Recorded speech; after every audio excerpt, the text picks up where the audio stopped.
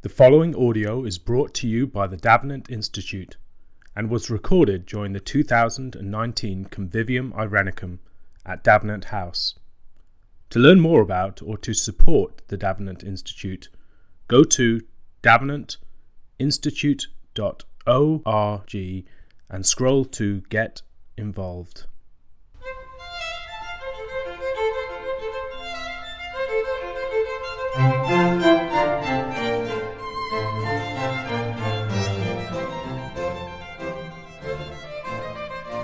The theme of the 2019 Convivium is Reforming Justice, Protestant Wisdom, Economic Freedom, and Modern Injustice.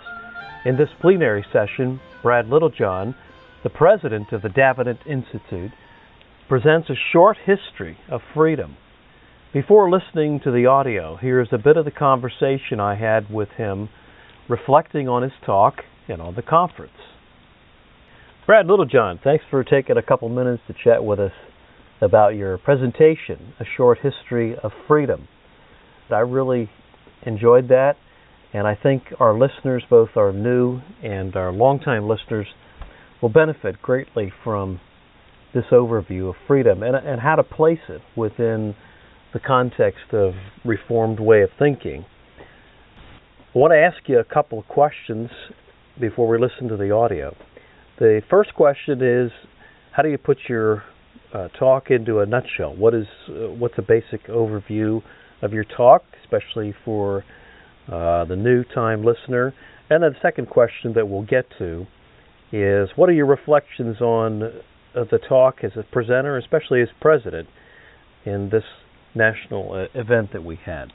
Yeah, well, as far as putting my talk into a nutshell, what I'm trying to get in the talk is to ask some questions about our concept of freedom, which I think is really the most pervasive word in American political discourse and more fundamental than anything else to how we kind of think of ourselves as Americans. And I think that by and large, when people think about the concept of freedom, they think about it in terms of something along the lines of what we'd call a freedom of non-interference. Freedom is effectively being left alone to make your own decisions. And we might disagree over exactly how much you should be left alone and what areas you should be left alone. But particularly, modern-day conservatives are likely to stress that we should be left alone in the economic sphere, and modern-day liberals are likely to stress that we should be left alone in the kind of private morality sphere, particularly sexual sphere, reproductive sphere. But both are sharing the same kind of basic definition of freedom. And what I wanted to get at in the talk is that this really is a very historically relatively new concept of freedom. I don't want to pretend that there's no anticipation of it earlier in history. But if you survey the way in which freedom is talked about through Western history, there's actually a number of different concepts of freedom that you can isolate. And this freedom as non-interference doesn't really become the prominent one until really the 19th century. That is an important insight, isn't it? That this idea of freedom as non-interference, in our culture, the way we are operating now, we seem to think that that's the pinnacle of what freedom has always been. And you answer that by going back farther than the 19th century to clarify some of the misconceptions that exist presently. So the first thing I do in my talk is just to kind of introduce this variety of ways of understanding freedom and the different threats to freedom that have been emphasized at different times in history and by Christian thought. I want to draw attention to some problems with the concept of freedom of non-interference from a Christian perspective. And then I wanted to, what I do in the talk is I articulate that actually this idea of the reason why we have these different concepts of freedom in history is because freedom is actually this holistic concept. It's kind of like the concept of health. It's hard to define health. You can see what sickness is, but health is sort of defined in relation to whatever the particular sickness that you're, recovering from it. So freedom is sort of defined in relation to different threats to freedom. And I map out a fourfold classification of the different aspects of freedom that contribute to comprehensive concept of freedom. And the point of this is to argue that if we're going to have a kind of responsible Christian politics, it needs to be one that actually takes into account all four of these dimensions of freedom rather than just stressing one. Excellent. I think this talk is going to be very helpful for anyone from high school on up to get a sense of the overview of freedom from a classical Protestant point of view. There's two things that can help the listeners here. We're going to put in the show notes timestamps for each of those great thinkers and periods of time that Brad mentions, and you can go back and listen to those segments if you want to. And also, we're going to make available a PDF that has the two-axis, four-field conception of freedom that Brad is suggesting to have a holistic sense of freedom, and that'll be available on our website. You can just do a search for Brad's talk. Now to the second question. As a presenter and certainly as a participant, longtime participant in the Davenant events, what did you enjoy about this particular national conference that we had? Yeah, well, I think I was particularly pleased at the Irenicism on display. That's something that we talk about a lot, just kind of charitable disposition in pursuit of truth. But it's particularly striking this year because I think in previous years we've often, we've handled sort of more historical topics. And when you're doing historical topics, it's, easy to kind of people to have different ideas about how we should actually be, living out our Christian life today, and it doesn't necessarily come to the forefront when you're having historical discussion. We still have plenty of those discussions, outside of the formal sessions in the past. But this year we really highlighted some very practical questions on very, divisive issues, how we think about freedom, how we think about justice, how we approach politics and economics. These are often polarizing issues, even among Christians who share a lot in common theologically. And we were able to broach those conversations and pursue them in a really fruitful, intensive, and yet, I think, really charitable way. I'm always impressed by how, what you can have, the Convivium, you get wide-ranging conversations, not just, sometimes a lot of goofy, joking conversations that are just building relationships, and then you can have really intensive conversations where you're just wrestling through an issue for hours on end. I had one conversation that probably started at about 11:15 p.m. and went for 2.5 hours, Wow. wrestling with the how should we think about the question of religious liberty. And I think we both came away from it, we were arguing, but, with real appreciation of one another and a better understanding.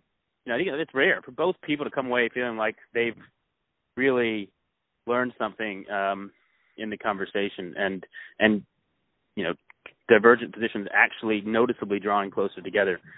It seems like, that's what rational argument should yield, but it's very rare nowadays. So.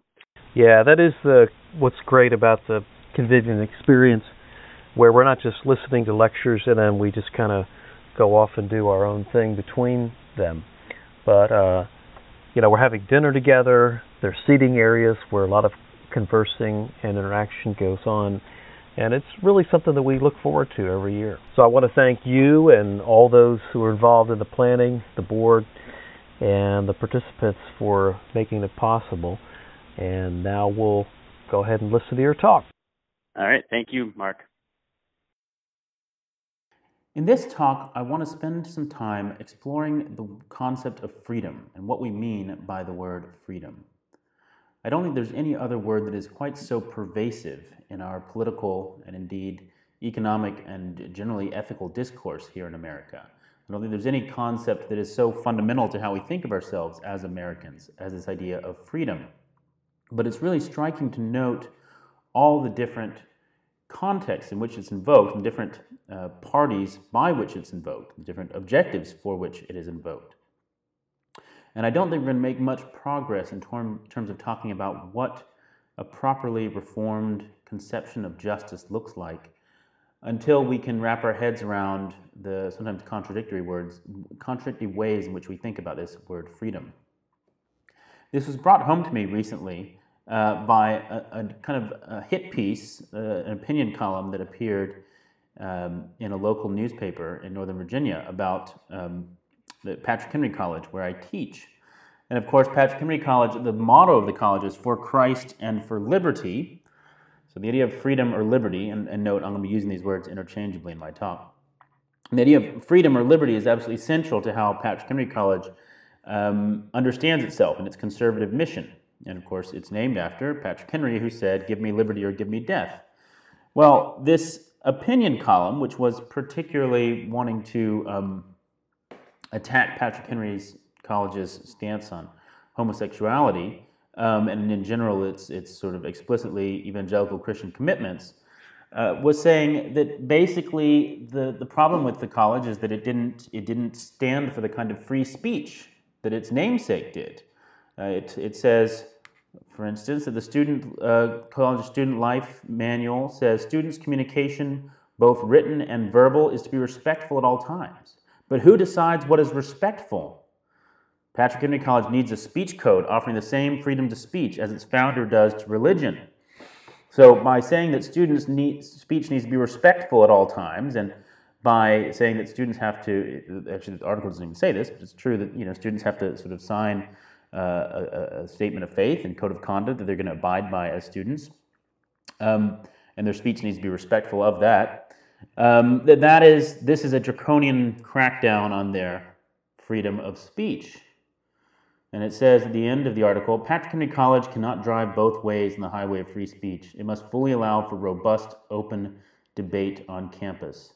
It is the logical responsibility of a college founded on the bedrock of freedom and named after one of its greatest champions to protect the free speech of its students.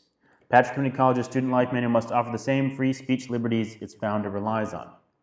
To deny such liberties would stand in direct opposition to its own values. Now, there's a number of things we could point out that might be wrong with this article. I mean, we might point out, for instance, that Patrick Henry himself was actually a champion of some form of religious establishment in Virginia, and so obviously didn't necessarily mean quite the same thing by free speech as many modern purveyors of that term. But many, I think, conservatives would respond to this by saying, well, no, this is a fundamental confusion because the constitutional right of free speech and the sort of thing that Patrick Henry was concerned about is very specifically a political right vis-a-vis the federal government. The government is not allowed to restrain your freedom of speech, but this is not a right that's addressing whether a college, a private organization can limit freedom of speech. If a student agrees to come there, then they have agreed to limit their speech effectively, if necessary. If the college has certain things that it expects of all its students, students are agreeing to abide by those constraints, and so the college is free to do what they want. Now, I think it's quite striking there that people might use that term. The college is free to do what it wants. The college, the organization, has a freedom, and it is therefore free to limit the freedom of individual students. I think that sort of intuitive recognition that we don't think about enough is going to require us to think much more about what we mean by freedom. But what I want to highlight for you already is that if you took that kind of line and said the government can't limit free speech, but a private organization can, then effectively what you're saying is that it's not that freedom as such is a good. It's not that individual freedom is necessarily good or free speech is necessarily good. It's simply the case that government coercion, at least at a high level, is bad. It's people might do all kinds of bad things in the name of free speech, but on the whole, allowing them to speak is a lesser evil than empowering a government to restrain them. And then presumably, then you don't have the same fear, perhaps, about restraints that might operate in terms of limiting appropriate speech within smaller private contexts.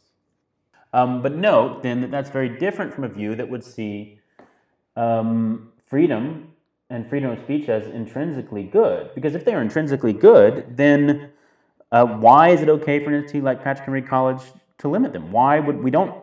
If we think freedom is good, we don't allow people to sell themselves into slavery. You say that's It's not something, you're not free to deny your freedom. So then wouldn't we want to say you're not free to put yourself under an organization that's going to limit your freedom, right? If freedom is a good, it's a good at every level, and it's not good to allow any organization to restrain it. And so then that's what the author of this opinion column thinks. Freedom of expression is such a good that any institution that limits it, that no institution should be free to limit it, effectively.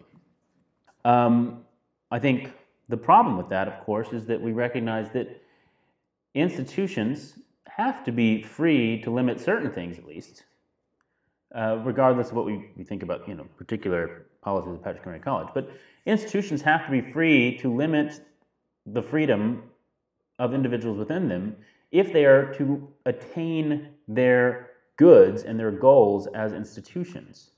Right? Institutions have a common good they are seeking together that is only possible if everybody involved is on the same page or is ready to operate under the same rules, is willing to limit their freedom within the larger entity.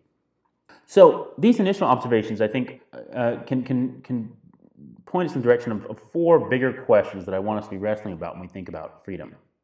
So first, we could say, is freedom something that is threatened only by state coercion, or can freedom also be threatened by other forms of social control?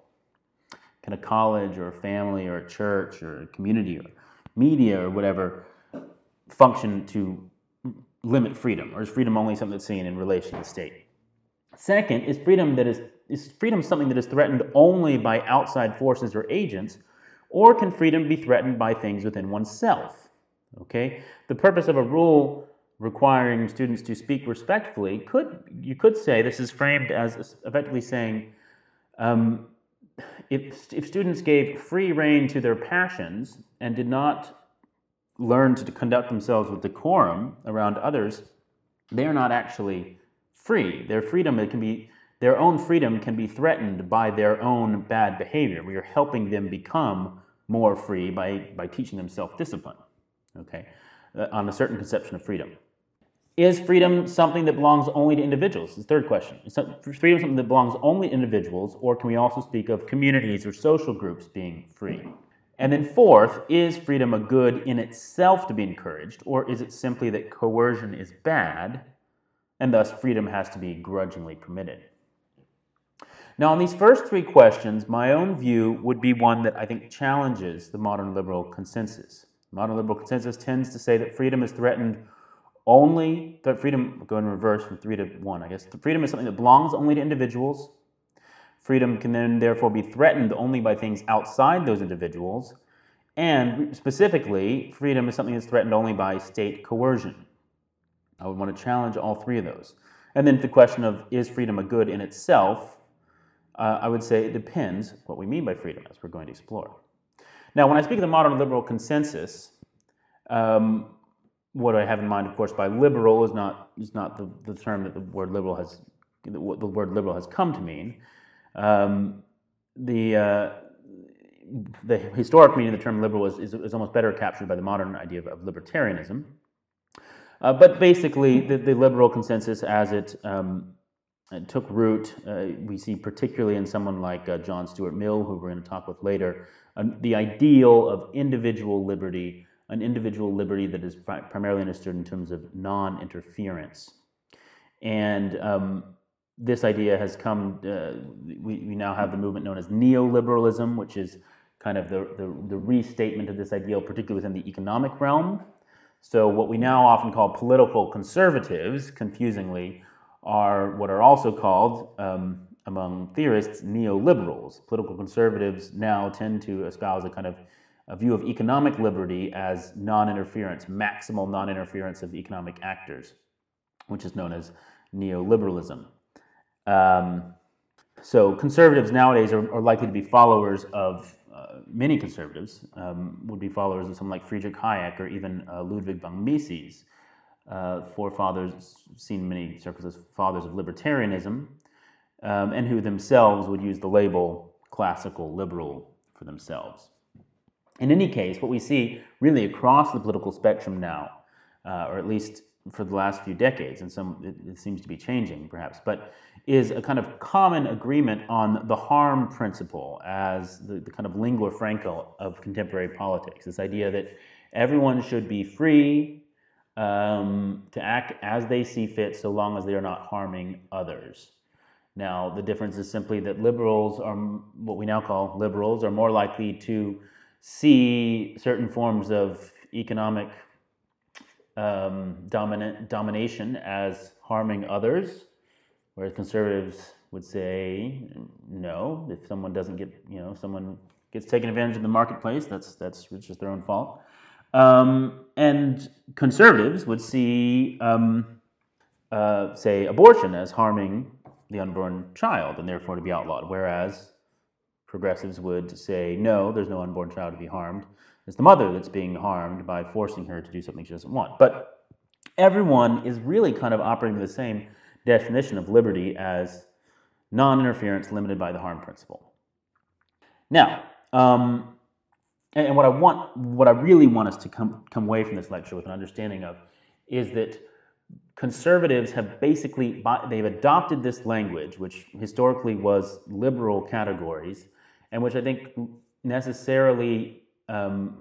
necessarily going to work against us. Okay, if we have this ideal of liberty as non-interference as long as you don't harm anyone else, then that's going to leave us without very good categories for explaining why we shouldn't seek to maximize every form of liberty in every context that we can, and basically turn people loose to follow their desires and their sexual orientations and their lifestyle choices in ways that fundamentally undermine communities in the pursuit of virtue.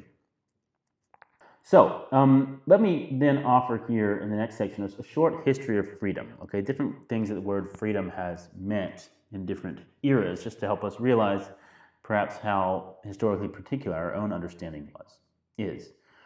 So first, in ancient Greece, this idea of freedom existed in relation to the idea of necessity. Hannah Arendt is someone really worth reading on this. She explains that freedom for the ancient Greeks was won from necessity by the subjection of others. And freedom existed only in the sphere of equality that was defined by the polis. Freedom then was not a matter of being left alone in the private sphere. The private sphere was the sphere that was characterized by necessity. Freedom was understood as active engagement and self-disclosure in the public sphere. And then here's a quote here.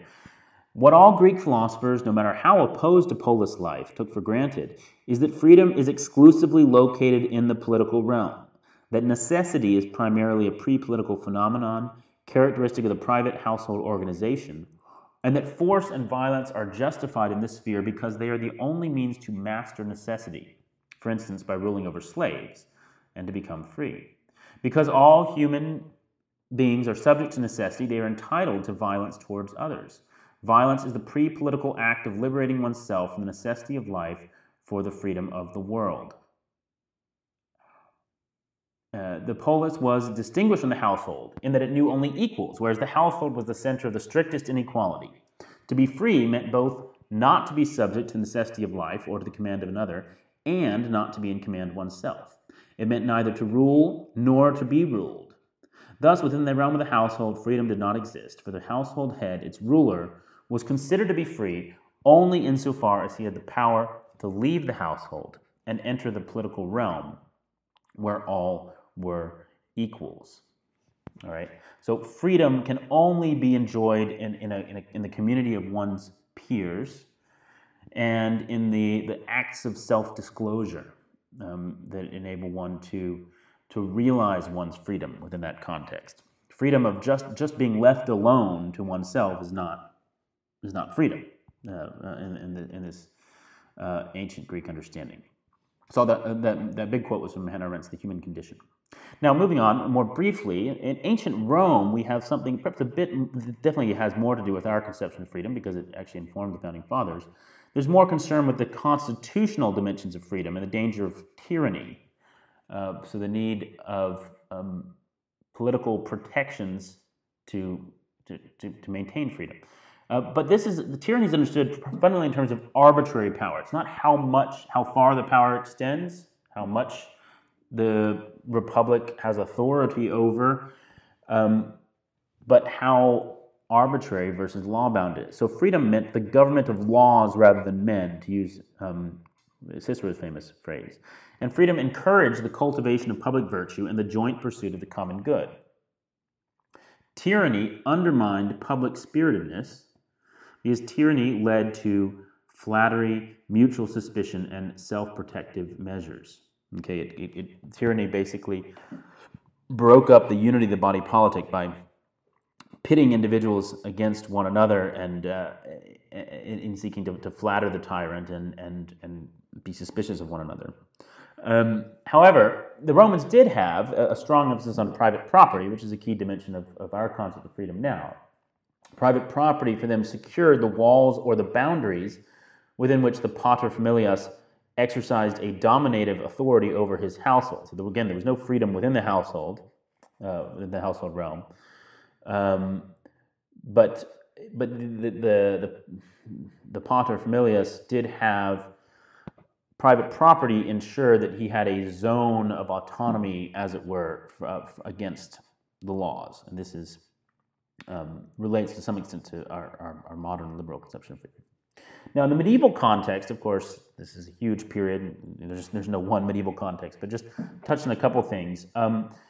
We see the language of freedom here being often used in the Holy Roman Empire in the context of the free cities of the Holy Roman Empire. Now, these were free cities in the sense that they were self-governing entities within the empire. They had a level of political autonomy. This didn't mean that they were necessarily characterized by individual freedom within them. Often quite the contrary. This wasn't necessarily seen as an ideal, but it's rather the freedom is seen as in more local rule rather than distant rule is a means by which we have freedom. And this same ideal drove the Reformation. So much of the Reformation was driven by the desire for national churches to have autonomy from this distant papal authority. Now, so you certainly see this rhetoric in the English Reformation. And again, it didn't necessarily that the Church of England still had strict rules of conformity within it, but these were rules these were English rules, local rules. They were not imposed by some distant authority. The Magna Carta, of course, comes from the medieval period, and here we have the idea of political liberties taking shape. And political liberties are enumerated rights or immunities which limited the arbitrary power of a ruler. But they're framed more in the vein of concessions. The ruler is promising, he could in principle have authority over these things, but he is promising not to use his authority over these things liberties that have been guaranteed to his subjects. It should be noted the idea of private property, which looms so large in the Roman period, is actually under a lot of suspicion in the medieval period. Theologically, you do have a gradual defense of private property taking shape, but not in anything like the kind of absolute form that the Romans prized. Now, in the Reformation, again, this is a huge topic. I just want to quote this one thing. That we have this idea of Christian liberty that comes out of the Reformation. It's a huge theme, very often misunderstood. And I just want to quote this one passage that I think gives you an idea of how alien this way of liberty might be to our modern way of talking about liberty. So, Christian liberty is not a wandering and unruly license by which I'm quoting from this fantastic little document drafted by the Dutch Stranger Church, this community of Dutch exiles living in London in the 1560s. So Christian liberty is not a wandering and unruly license by which we may do or leave undone whatsoever we list at our pleasure, but it is a free gift bestowed upon us by Christ our Lord, by the which the children of God, that is, all the faithful, being delivered from the curse of the law, or eternal death, and from the heavy yoke of the ceremonial law, and being endowed with the Holy Ghost, begin willingly of their own accord to serve God in holiness and righteousness. Now, if we move, so what you notice there is this liberty is understood as a freedom to obey, actually, right? It's a freedom, is the freedom that comes from actually obeying God's commands. I mean, it's also related, but it's also the inward freedom from the fear of sin and death, the freedom that comes from justification. But it's not, at this point yet, a political freedom, per se. Now, in the English Civil War period, as this great scholar Quentin Skinner has shown, is characterized by a retrieval of the Roman theory of liberty, which is focused, as we noted, on constitutional checks against an arbitrary rule. Now, this is actually formulated against Thomas Hobbes' concept of freedom. And Thomas Hobbes, we see articulating really early on the idea that you are free as long as you're, generally left alone. So you could have a benevolent dictator who has absolute authority over his people, but, if he mostly leaves them alone, they're free. And the English Civil War writers, the English Republicans, said, no, that's not true, because your freedom hangs on the whim of this arbitrary rule. It can be taken away at any point, and therefore it's not really freedom. It's not really freedom unless it's guaranteed in some way. So they insisted on the connection, on the need for representative law-bound government, and saw that this was actually necessary for the development of personal and public virtue. That without the freedom that came from government of laws, you didn't have the ability for people to actually develop personal and public virtue. They also, however, along with the ancient Romans, stressed strongly private property as a key guarantee of freedom. Now, another figure worth touching on in this history of freedom is Immanuel Kant. Kant has a very different idea of freedom that's bound up with his notion of autonomy, which is to say, being a law to oneself. Now, he didn't mean that in anything like the sense that we often are liable to think of today. When we talk about individual autonomy, really for us that means, sort of that I can make up my own rules. Every individual can make up their own rules.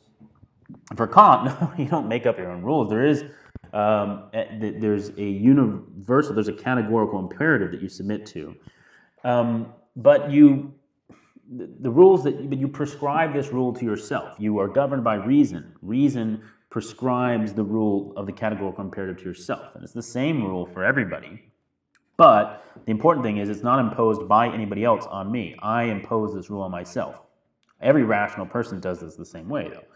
So the rules that you prescribe to yourself are the rules of universal reason and absolute moral duty.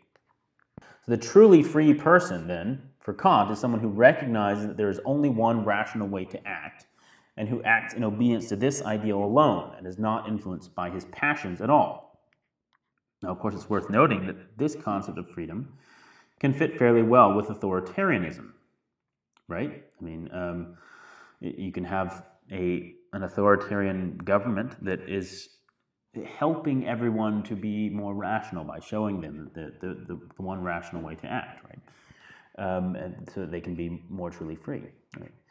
Now, John Stuart Mill is the next figure in our narrative, and here we first encounter something much more like how we tend to think of liberty in America today. All right? Mill encourages individuality, so total opposite of Kant, right? The idea, instead of every individual submitting to the same kind of rational norm, Mill wants experimentation with different modes of life.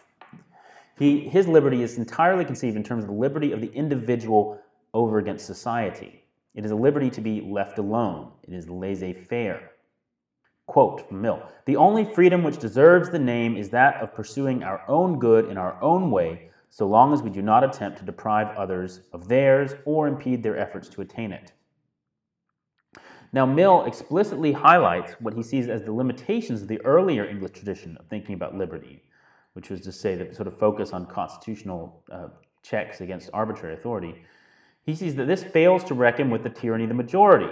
Okay, the people themselves can become threats to individual liberty.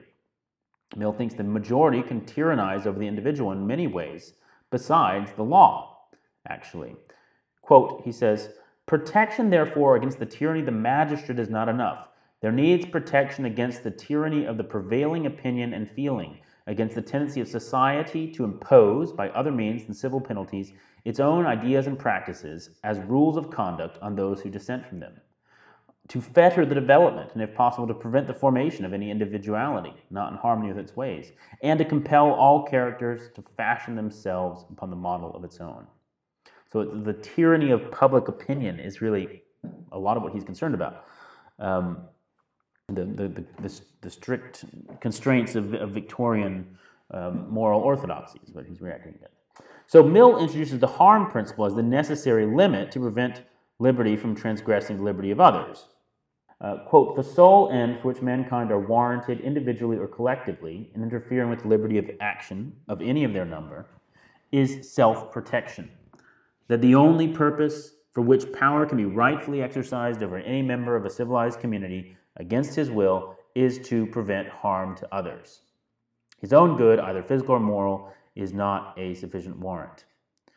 The only part of anyone, of the conduct of anyone, for which he is amenable to society, that is, can be constrained by society, is that which concerns others. In the part which merely concerns himself, still quoting Mill here, his independence is of right absolute. Over himself, over his own body and mind, the individual is sovereign, unquote. So here with Mill, we find a very thorough and forthright statement of the modern liberal concept of liberty, the sort of the individual sovereignty over himself. This next section, I want to develop the liberal conception a bit more by looking at two mid-20th century English theorists, both expats who came from totalitarian societies. And so they really valued the liberty they found in the West and developed it more conceptually, which was Friedrich Hayek and Isaiah Berlin.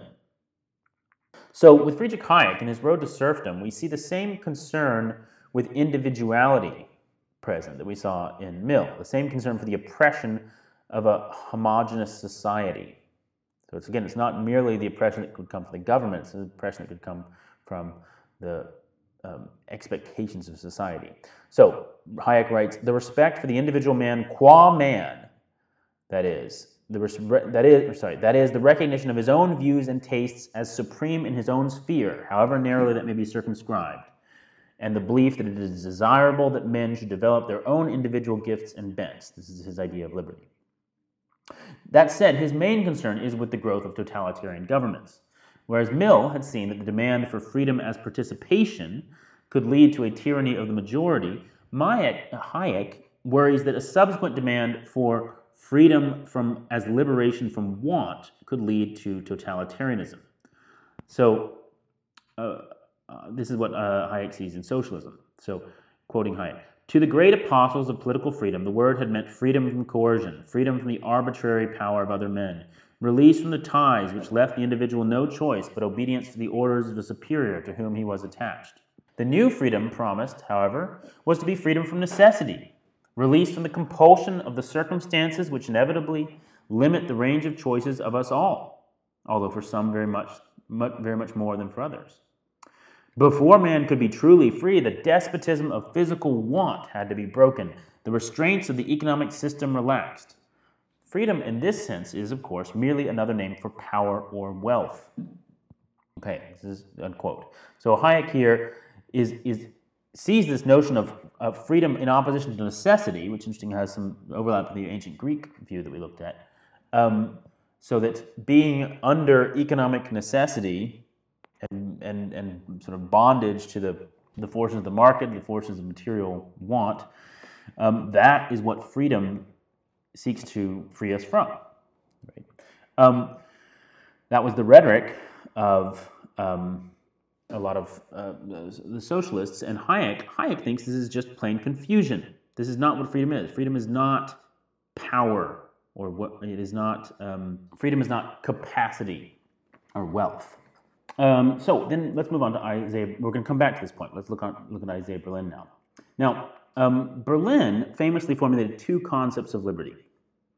In his 1958 lecture by this title, Berlin's Western liberal conception of liberty from rival accounts that tended, he thought, towards totalitarianism.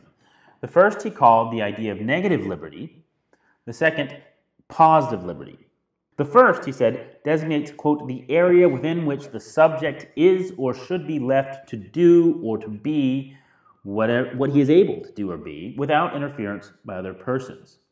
So it is a freedom of non-interference, of being left alone.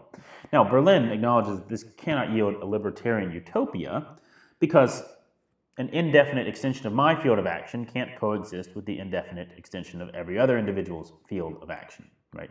It can't just keep enlarging the sphere within which I'm left alone because it's going to bump up against other people's spheres. So he says the freedom of some must at times be curtailed to secure the freedom of others. But he's still, on the whole, a firm champion of this concept.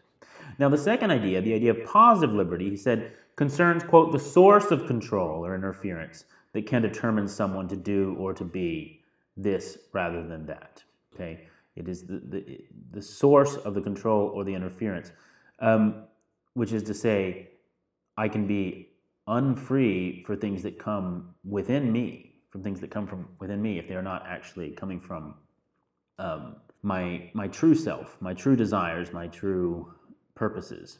So the first concept of freedom concerns the world, the objective field of action to open before us. The second concerns the agent, the subjective source of action. Right? You can have freedom vis-a-vis the world, but I might not have freedom as an agent from the standpoint of the view of positive liberty. For the former, the idea of negative liberty, why I act is irrelevant. It is entirely up to me whether I act for good reasons, bad reasons, or no reasons, so long as my range of possible actions is not foreclosed by outside agents. This is the view of liberty that is, I think, most familiar to us as 21st century Americans. However, the latter view of liberty, the positive liberty, was actually the norm for much of human history. And for this view, why I act, the internal conditions of action are all important. All right? Berlin explains this view, quote, I wish my life and decisions to depend upon myself. I wish to be a subject, not an object, to be moved by reasons, by conscious purposes, which are my own, not by causes which affect me, as it were, from the outside. Now, in this view, to act thoughtlessly or in response to enslaving passions is clearly not, on such account, to be properly free. Now, although I and Berlin are developing this concept with relation to an individual, the same would go for community. Right? The analogy here is actually as old as Plato's Republic, although Plato doesn't primarily use the language of justice, of freedom, but of justice. But I think we could translate Plato's account into the language of positive freedom. So he recognizes that an individual soul is free to realize its proper purpose when it overcomes the rowdier passions that pull it in the wrong directions. Similarly, he says a community or a city is free to realize its proper purpose to the extent that it disciplines its rowdier members and convinces them to get on board. And to the extent that the individuals identify with the community or institution and find their sense of meaning in it, they might be able to see the community maximizing its freedom as an extension of their own freedom. Right? We come back to the example of the college a college or a church that limits the freedom of its individual members in order to achieve a common purpose, and they actually see that freedom to achieve a common purpose as an extension of their own freedom. It's possible to have that vision for a political society as well, although Berlin thinks this is somewhat dangerous, liable to totalitarianism. Right? On this view, he says that whatever the true goal of man is must be identical with his freedom. Now, he notes that many of the most repressive societies have justified their actions as an attempt to enable their members to achieve their true purpose and thus to be truly free. He sees this actually in Soviet Russia and in Hitler's Germany. Right? They're saying the vision of this society is actually what the true goal of man is, and so this is actually where your freedom is found. Berlin actually says that this is logically coherent. If their vision of the good were indeed true and universal, then it might well be true that enabling individuals to achieve that good is maximizing their freedom. But he says the problem is that these projects claim to have discovered the truth for mankind, the good. And in fact, no such thing is available to us. We don't know what the truth for mankind is, and so we must let 1,000 flowers bloom, 1,000 different experiments in the good life. Now, I think it's worth highlighting that this is going to be somewhat problematic. It should seem somewhat problematic to us as Christians because we do claim to have the truth, know what the truth for mankind is. We do claim to know what the good is. And our own tradition of speaking about freedom, as we saw in that quotation from the Dutch stranger churches, is, freedom is that by which we begin willingly of our own accord to serve God in holiness and righteousness. And, or, as the Book of Common Prayer puts it, to serve Him is perfect freedom. So you definitely have this idea of positive liberty, of freedom being found in pursuing your true end, is deeply rooted in the Christian tradition. Now, there's also some other things to note about the liberal tradition of thinking about freedom that I think are problematic. One is the premise of self-ownership, which we saw in Mill, this idea that over himself, the individual is sovereign. Right? For Christians, this isn't going to work. We are not our own. We have been bought with a price. Okay, there might be ways to reformulate this to accomplish some of what Mill intends, but I think the language of the individual being sovereign over himself is theologically very dangerous. The other thing is that, we saw for Hayek and for Mill this idea that individual self-determination is intrinsically good. We want to encourage as much individuality as possible. And I think the logical endpoint of this is Anthony Kennedy's famous statement, "At the heart of liberty is the right to define one's own concept of existence, of meaning, of the universe, and of the mystery of human life." For these guys, the ultimate justification for freedom of action is this idea of freedom of thought. And the justification for freedom of thought is the idea that the inherent indeterminacy of truth and plurality of the good. But as Christians, as I noted, we are committed to the determinacy of truth and the unity of the good. I think also a problem within this picture is that within this view of sort of negative liberty is that freedom is only seen as a property of individuals, not of communities. I think we need to have a way as Christians about talking about the freedom of communities. Also, freedom in this view is only threatened by things external to the individual. I think scriptures are full of statements about freedom as something that is threatened by things within us. For freedom Christ has set us free, do not be subject again to a yoke of bondage. What is the yoke of bondage that Paul is concerned about? It's not something the Romans are going to do. It's an outside thing only to the extent that it's something that the false teachers in Galatia are bringing this yoke of bondage. But ultimately, the believer puts this yoke of bondage on themselves when they hold to a false understanding of who Christ is. On the liberal conception of freedom, what you do yourself can't be a violation of freedom. Freedom only comes from trying to outside agents trying to constrain individuals. I think there's also a problem with the harm principle doesn't, we have to say freedom, my freedom is going to is always going to bump into your freedom. My freedom to be left alone as much as possible, except when I run into your sphere in which you're trying to be left alone as much as possible. So it's this inherently competitive thing in which we try to use the harm principle to adjudicate it.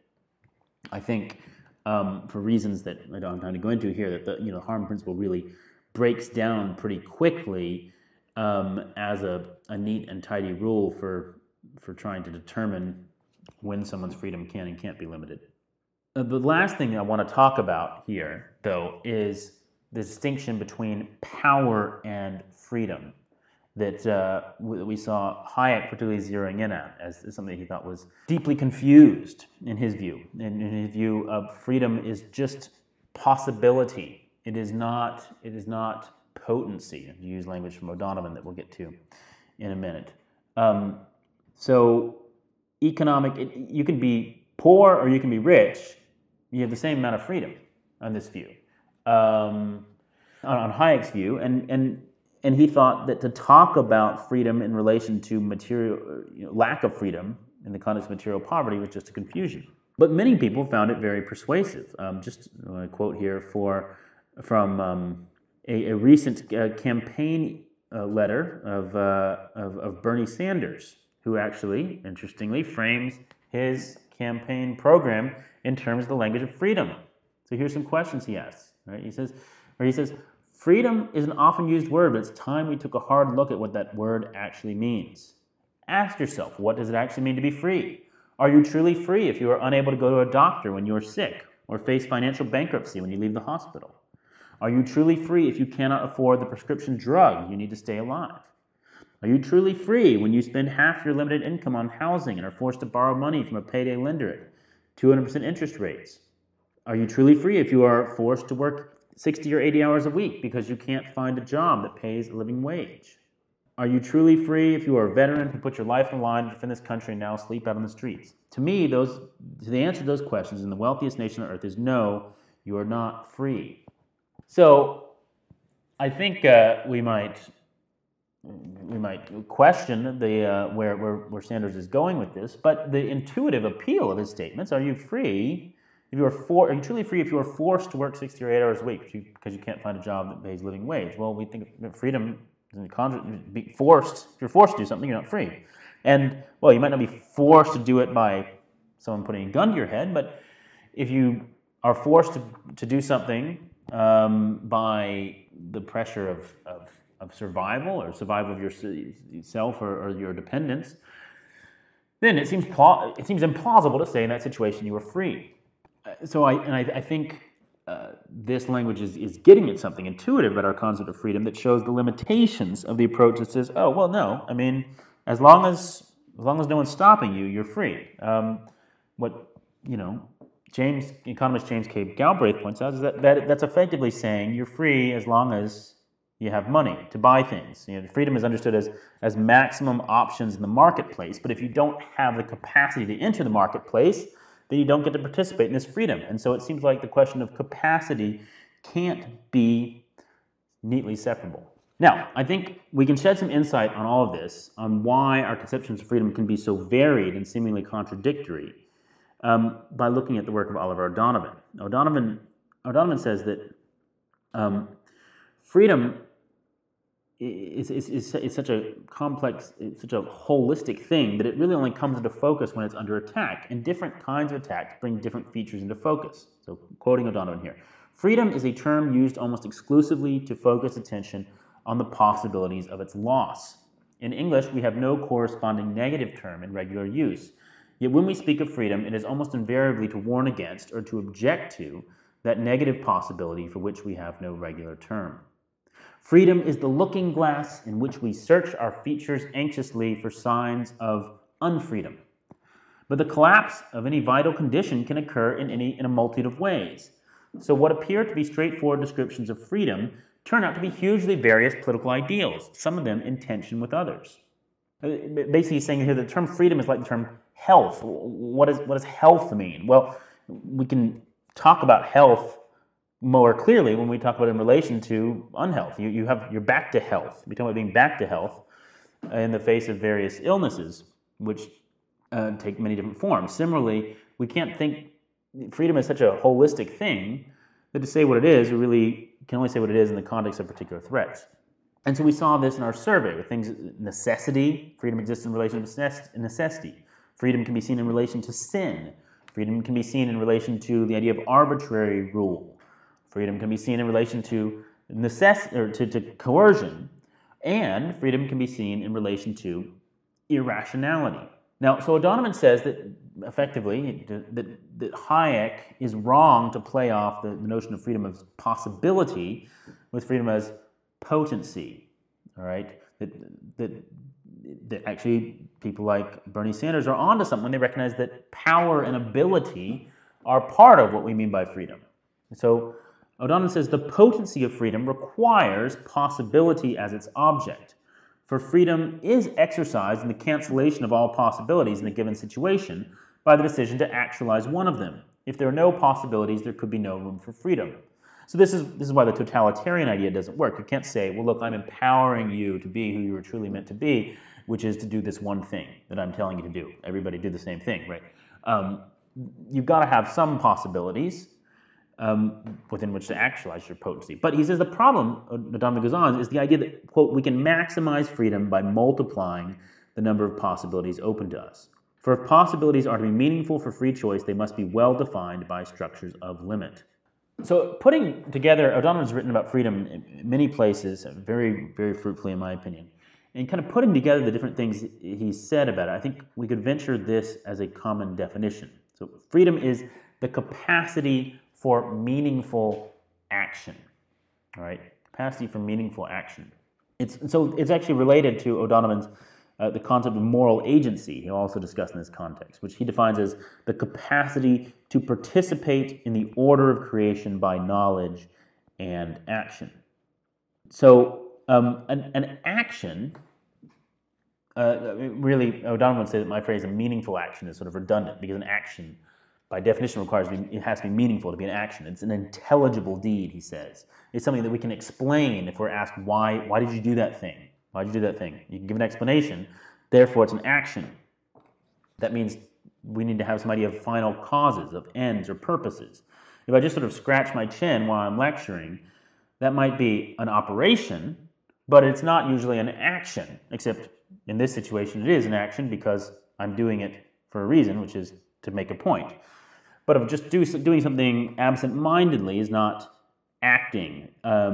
It's not a free act.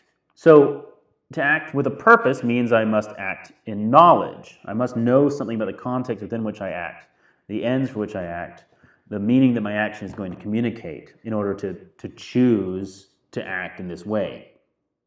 So we don't usually attribute moral agency to sleepwalkers. We wouldn't therefore attribute freedom to sleepwalker. They may be, in as much as nothing's in their way, they may be free to walk around, but they are not free in the sense they're not choosing to walk around.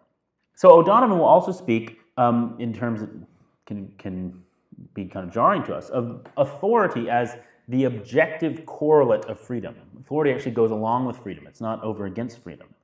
Because authority is what provides us a reason to act.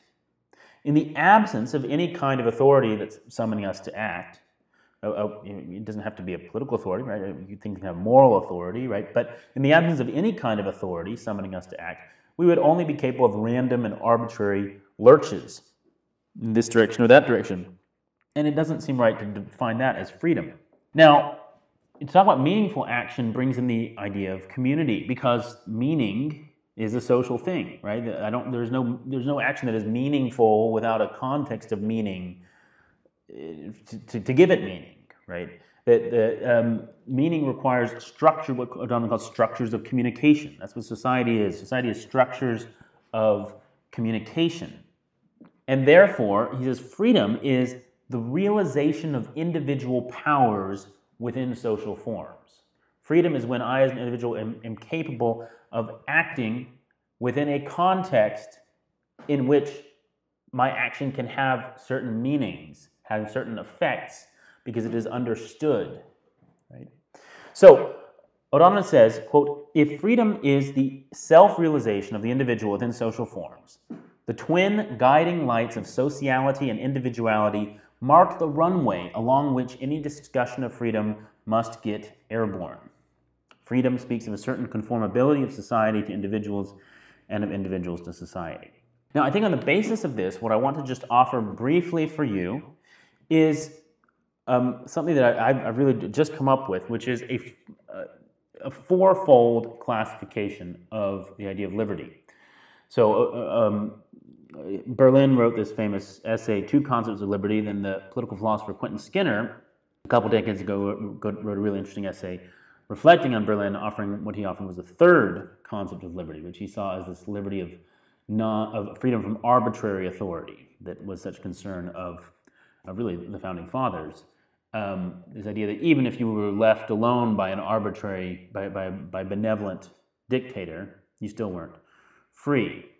But I don't think Skinner actually quite got very clearly at why that was necessarily the case. It really just comes down to, well, you're not being interfered with right now, but you might be interfered with in the future, in which cases this is really a different concept from freedom of non-interference, right? Berlin's concepts are freedom of non-interference and the freedom of sort of rationality, of freedom to be oneself. And Skinner's third concept of liberty really just comes down to freedom from potential interference. So as I was reflecting on this more in light of O'Donovan's work in particular, it came to me that really to properly map out concepts of liberty, of freedom, we need to think along two axes. It would be helpful here if I had a board to draw on, but if you can visualize for me, we've got you have the x-axis would be going from the individual on the left to the social on the right. The individual dimension, the social dimension of liberty.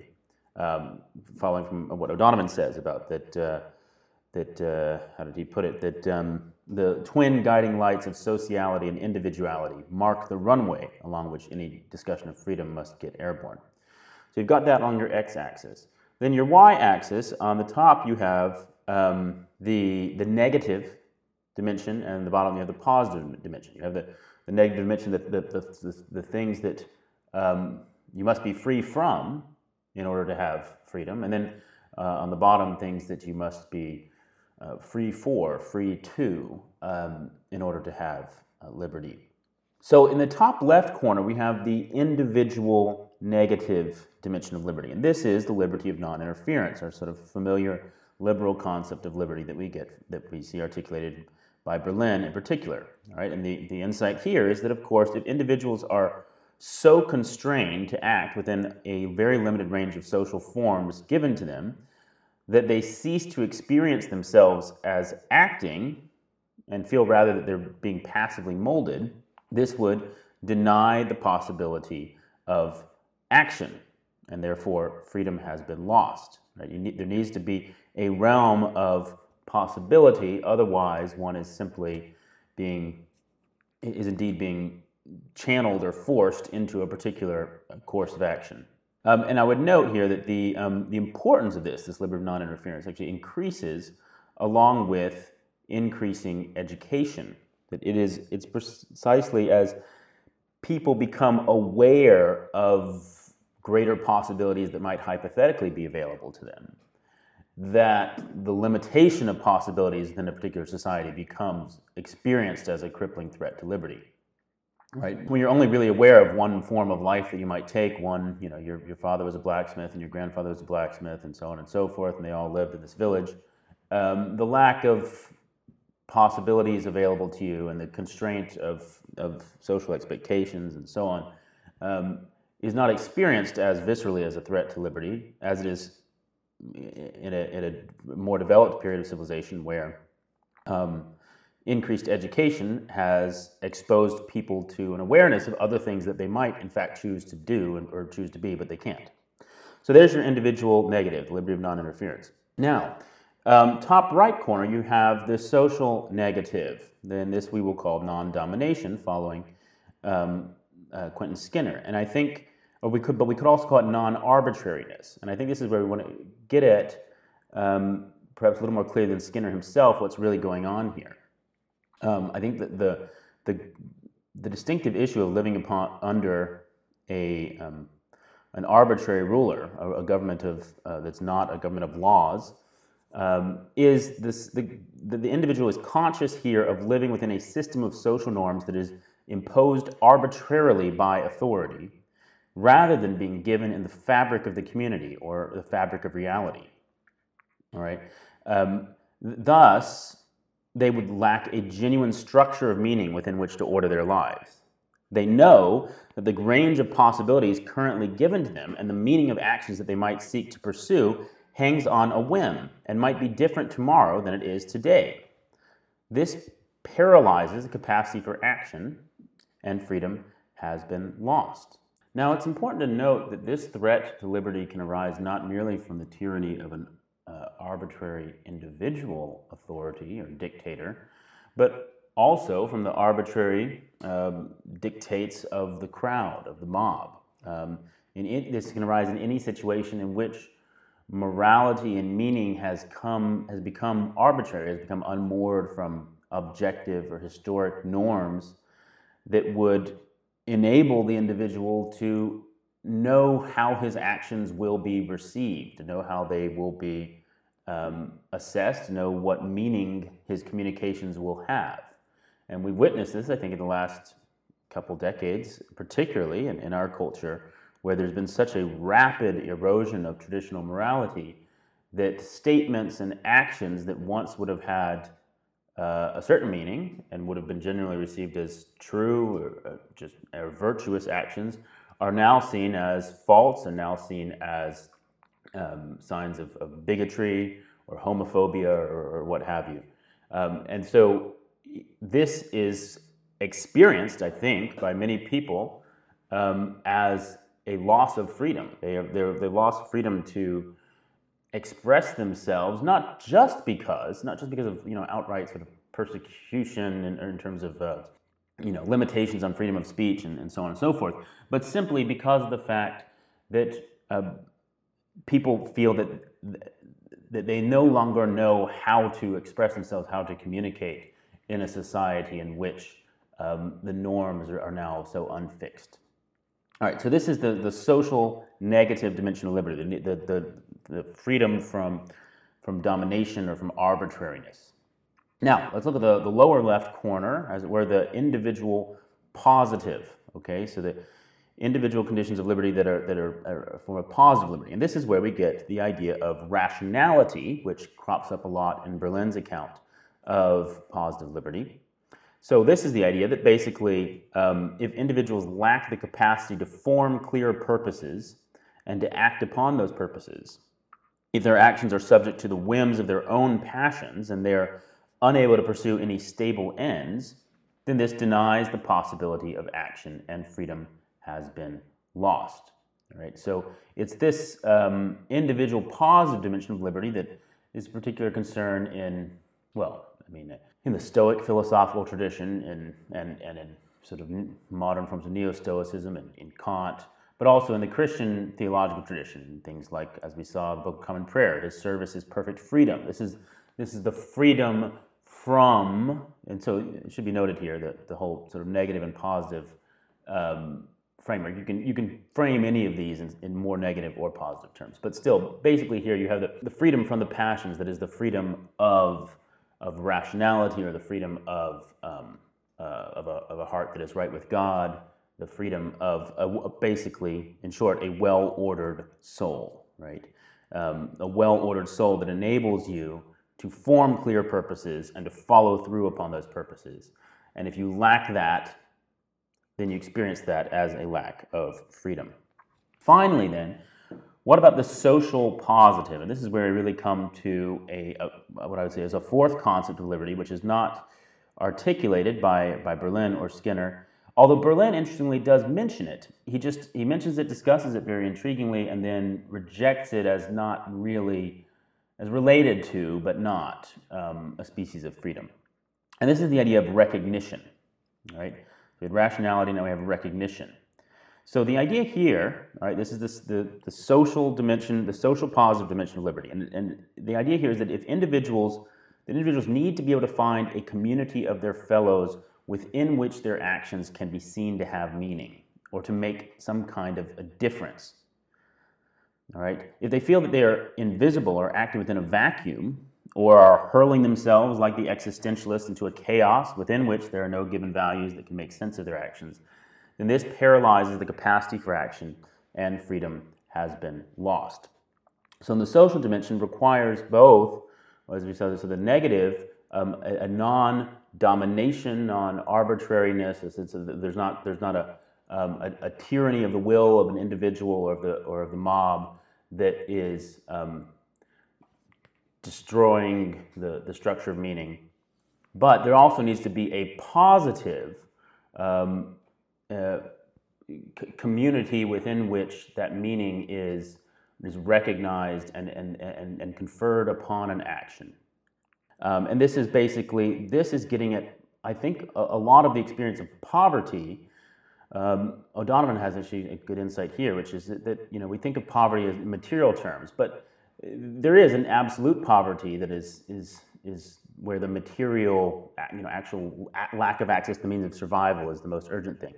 But much of the experience of poverty is actually the experience of social exclusion, of lack of, you are too low on the ladder of the economic ladder in order to meaningfully appear within the society, to be recognized within it, to feel like you can act in a way that makes a difference or is recognized as having a meaning.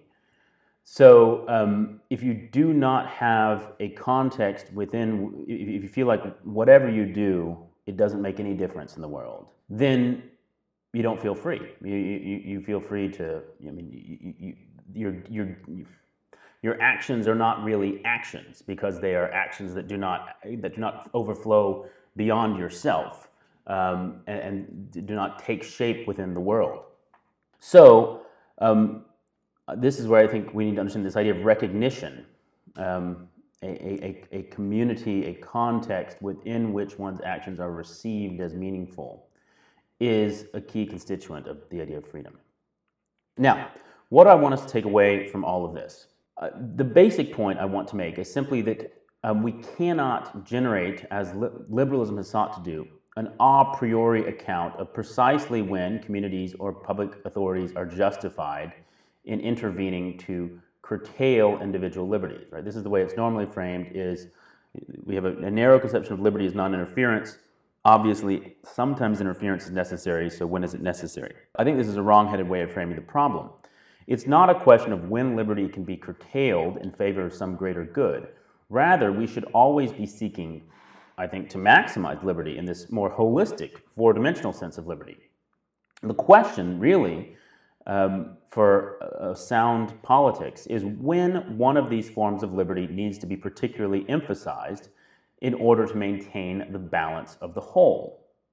And this, I think, depends on what the chief peril is at a given time. In some societies, at some points in history, the overriding threat is that of too much interference with the individual's ability to form and execute his own plans. At other points, the threat may be a collapse of the structures of meaning that would orient his actions as individualism runs amok, and everyone is given the freedom to define their own concept of meaning and existence. I think this is the threat to freedom that we experience now. In some contexts, the greatest threat to freedom will be alienation and subjection to necessity, in which some individuals lack basic access to a community in which they can meaningfully act. And the conclusion that I really want to leave with you is that a prudent Christian politics then cannot be formulated in terms of a sort of one-time or one-size-fits-all policy or principle of what it means to maximize or protect freedom. We can't just come up with a harm principle that's going to solve this for us. Rather, a prudent Christian politics needs to be constantly adaptive and responsive to the different threats to freedom that will arise from one of these four directions. And I hope that it's that those richer dimensions of a fuller politics of freedom that we can explore in the rest of the papers here at this conference. Thank you.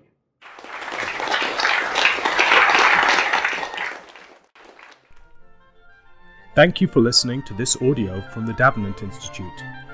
You can find more resources from the Davenant Institute on Facebook, our podcasts, and the Davenant Press. We invite you to subscribe to our newsletter at Fontes or read our blog, both available on our webpage. To support the Davenant Institute, go to davenantinstitute.org and scroll to Get Involved.